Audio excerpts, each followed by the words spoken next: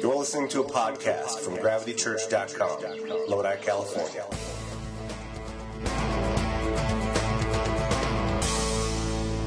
You have to look at what comes out of us towards other people, the way that God lives through us. And many of us, that scares us because we're like, wow, I'm not really somebody who feels qualified to reflect God's love. You know, we know who we are, and we hope it's not like God, right? But yet, God's idea of love is to be able to show through us to a world around us. What we summarized it by saying is that God is love, and God is in us. So when we show God, we are showing love. Or when we show love, we are showing God. It's a understanding of God's place in us. It's pretty crazy, right? Well, thank you, Shelly. You guys all say hi to Shelly. Shelly is in the house tonight. So don't shout me down, girl. Don't shout me down. I got a loud microphone. So tonight we're going to pick up in the book of Luke chapter 10. If you have your Bibles, Luke chapter 10 and verse 25. We're going to start reading a story that is really, really interesting. Very, very telling story about love and about Jesus' perspective of love. Follow along with me. It says, one day, an expert in religious law stood up to test Jesus by asking him this question. He said, "Teacher, what must I do to receive eternal life?" Jesus replied, "What does the law of Moses say? How do you read it?" The man answered, "You must love the Lord your God with all your heart, all your soul, all your strength, and all your mind, and love your neighbor as yourself." "Right," Jesus told him. "Do this and you will live." The man wanted to justify his actions. So he asked Jesus, "And who is my neighbor?" Who is my neighbor? Who is my neighbor? This is a really interesting little dialogue that's happening here between Jesus and this guy.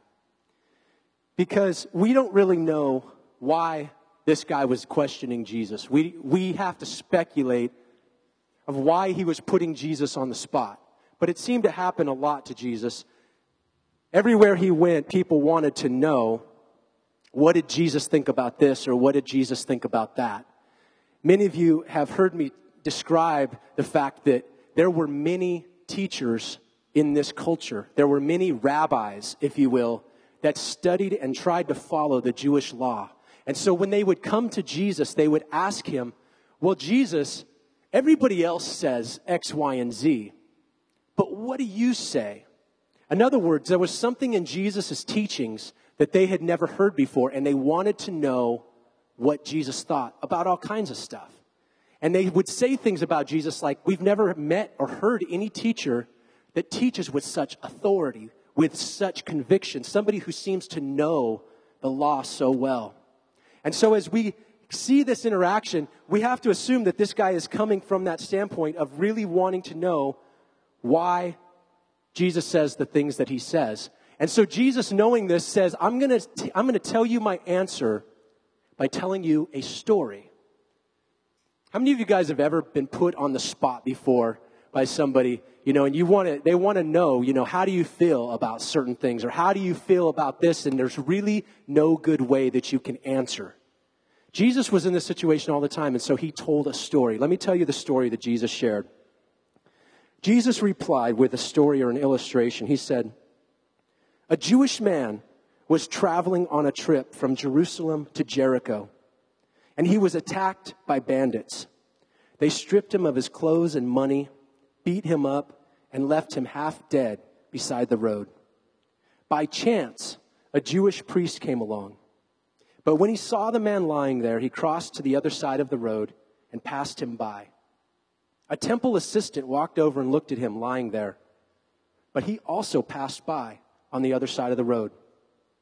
Then a despised Samaritan came along, and when he saw the man, he felt deep pity.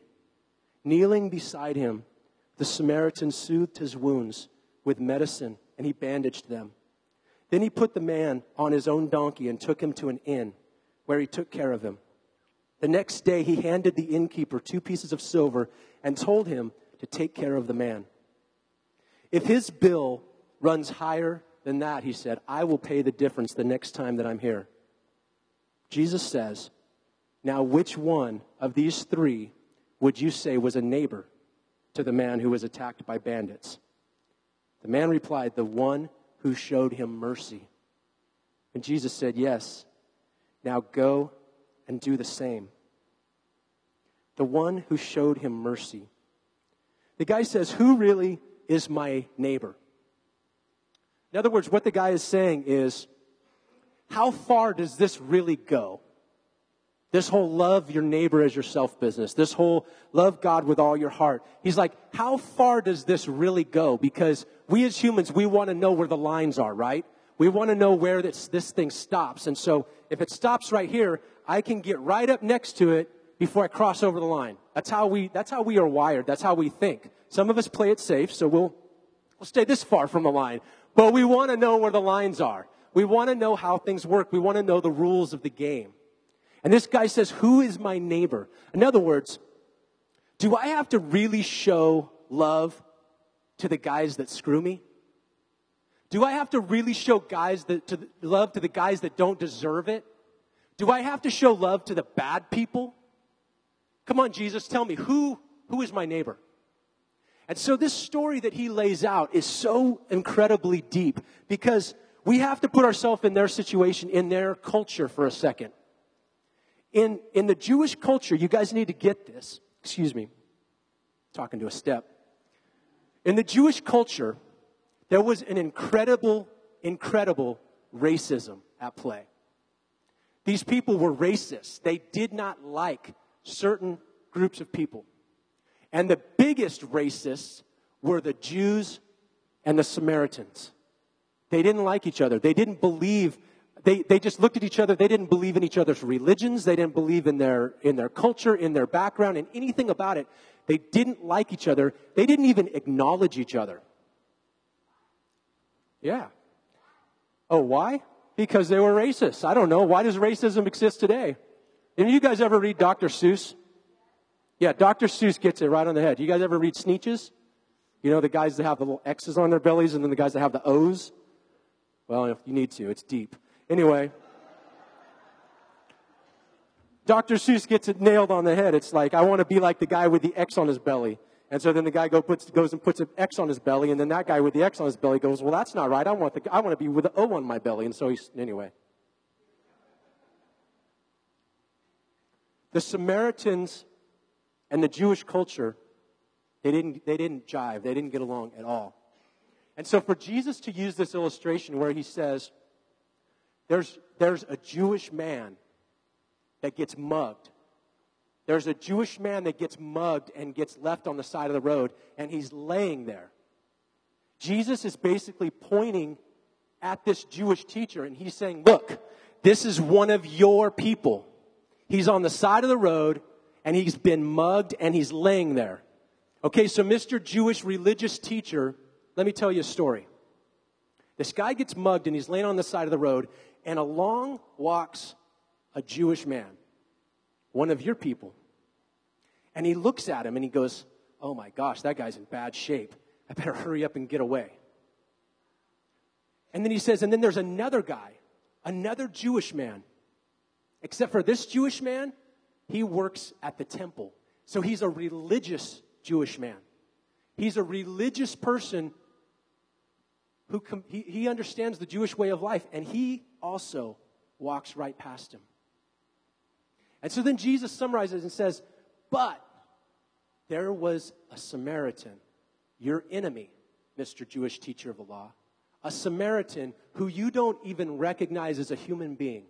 There was a Samaritan who was walking by and saw a Jewish person who he hated, laying in the road, beaten up. And he goes to him, and he picks him up, and he takes him to a hotel, and he lays his wallet on the counter, And he says, whatever it costs, I will pay for it. I don't care how much the bill is. Help this guy get better. Help this guy get well. And I will pay for it.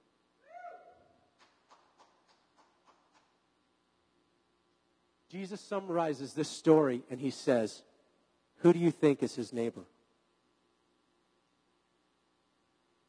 Who do you think is his neighbor? The guy that looks like him? The guy that believes like him? So this Jewish guy looks at this Jewish man laying there, and this religious teacher standing there, and he says, I don't understand this story.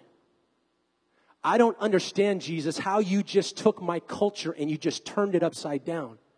I don't understand how you just took my entire belief system and with one little story dismantled it. I hate this guy, and yet when you tell me a story like this, I have to see it the way that you want me to see it. And Jesus says, so who do you think is his neighbor? The one who showed mercy. Has anyone here ever received mercy? I know I have. I want to say something to you right now about love. And if I say this to you, you're going to probably agree with me. But I'm going to say it to you in a way that you have to think of this story. True love, it gets involved. True love, it gets involved. It does something. True love does not walk past a situation. True love does not ignore its world around it. True love does not think, oh, I need to just mind my own business. Oh, they don't want my help. I'm just gonna ignore what's going on in my world because I don't want to rock the boat. True love crosses over the line of people's space sometimes and says, you know what? You may not think you need help. You may not be asking me for help, but I can tell you, you need help, and I want to give you help. True love gets involved. Now, some of us are not comfortable with that because we think in our life of where we feel safe, where we feel comfortable, where we feel as if I'm okay in this little world. You see, God's love wants to express itself through us. Do you think that God's love has limits? Does God's love have limits? How far have we gone? How far have we run from God? How many things have we tried to do to silence his voice because we just didn't want to be near him? How far have we gone? And has his love gone that far? Oh, yeah. His love knows no bounds. It will go wherever. You and I, that call ourselves believers, that call ourselves Christians, that call ourselves followers of Jesus, we carry God's love inside of us. And it knows no limits. It knows no bounds. True love gets involved. I say it a different way. True love inconveniences itself sometimes. It gets messy. It steps into places that maybe we're not comfortable stepping into for the sake of God's love inside of us. This man did a really cool thing. I was at the thrift store last week, and Caesar and I were talking, and Caesar actually shared this little verse with me, and when he said it, I was just like, oh my goodness, I've never seen it before.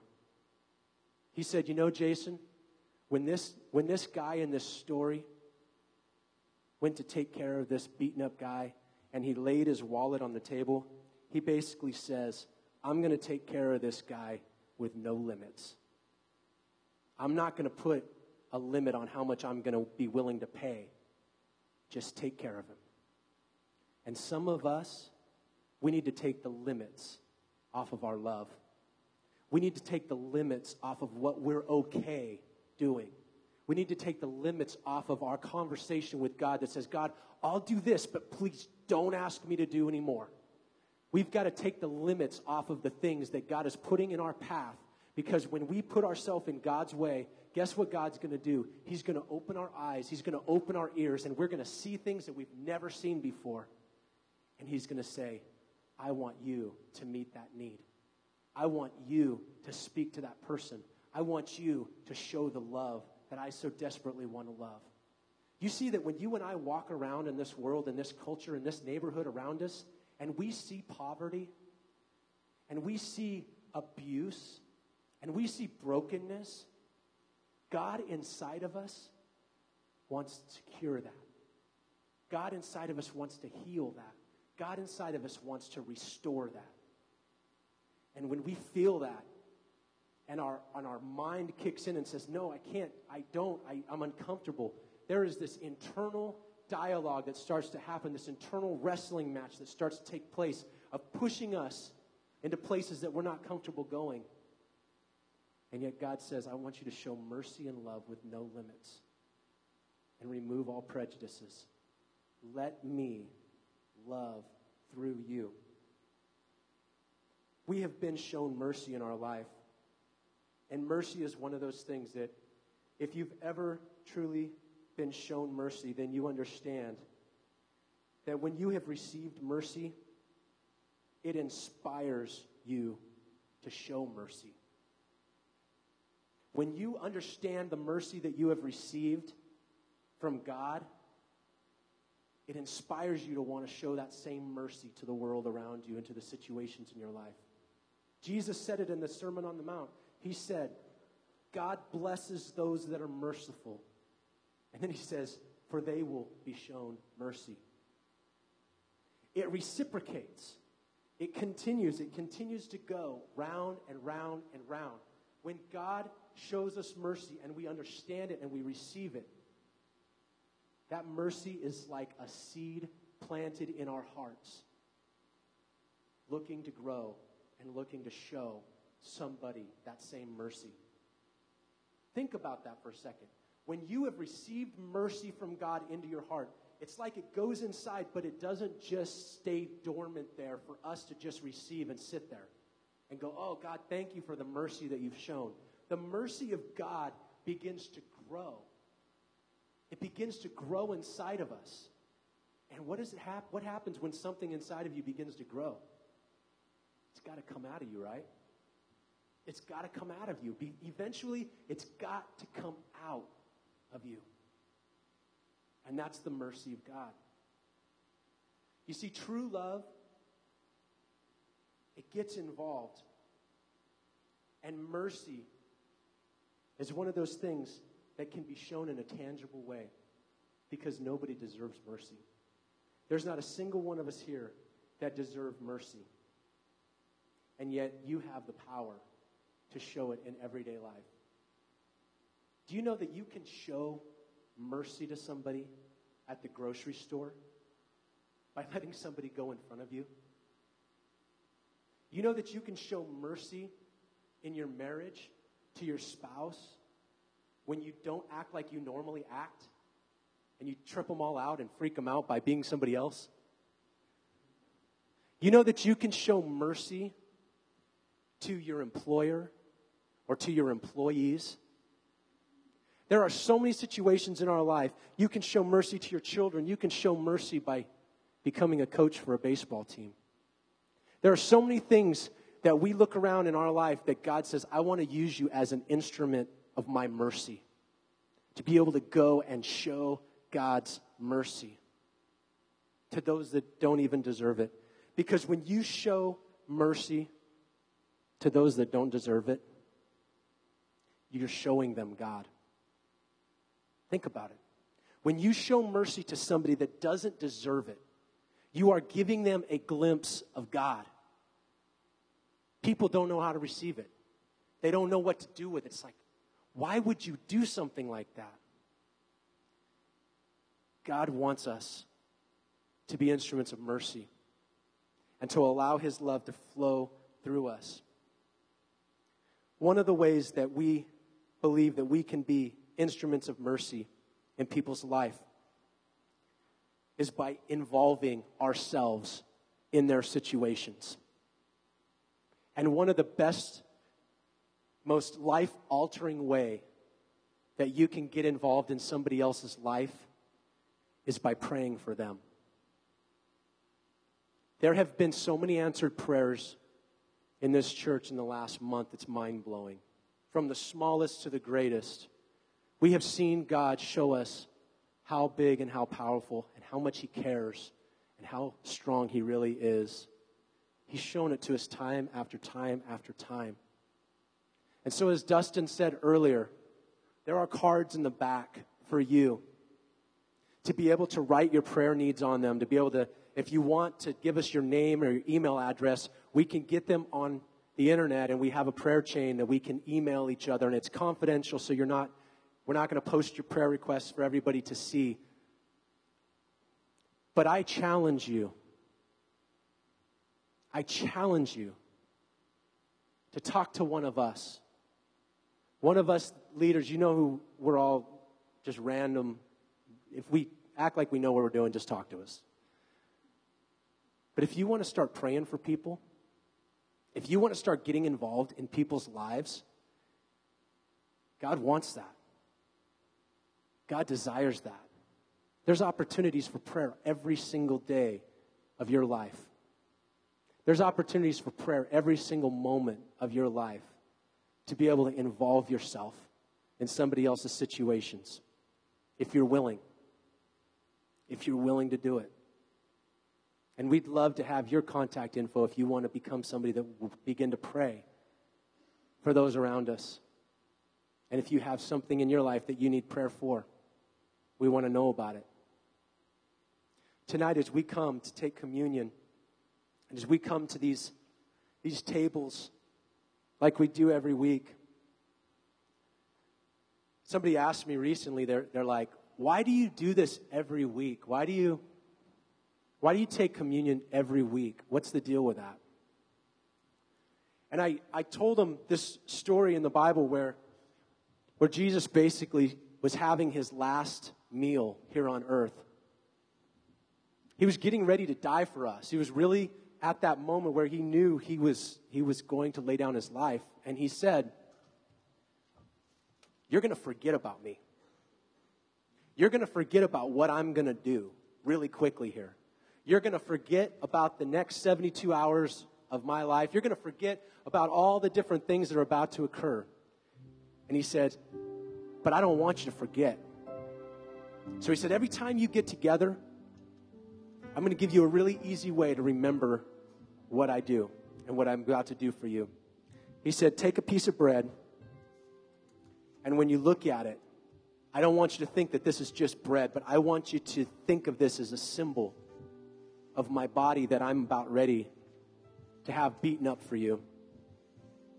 And he says, I want you to take a glass of wine, or actually a glass of the vine. We use grape juice here, but he says, I want you to look at that juice, and I want you to think about the literal blood that I am about to lose. The blood that's going to come out of me. The blood that is going to be there for you. And I want you to take this, and I want you to remember me.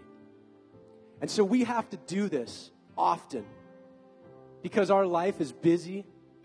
Our society, it steals us away from the things that are most important to us all the time. And guys, this is most important to us.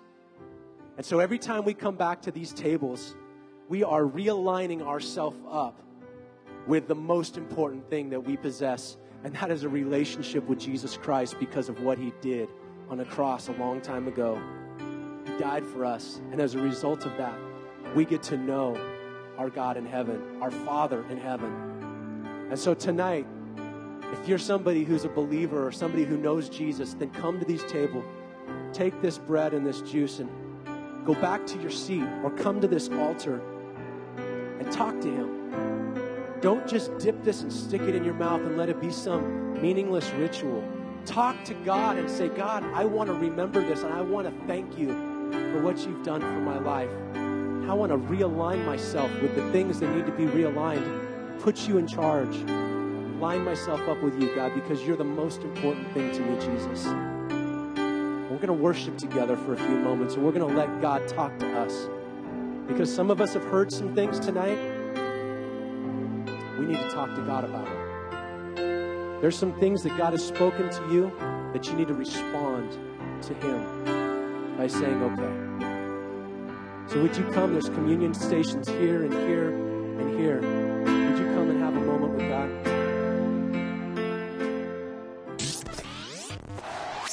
You've been listening to GravityChurch.com.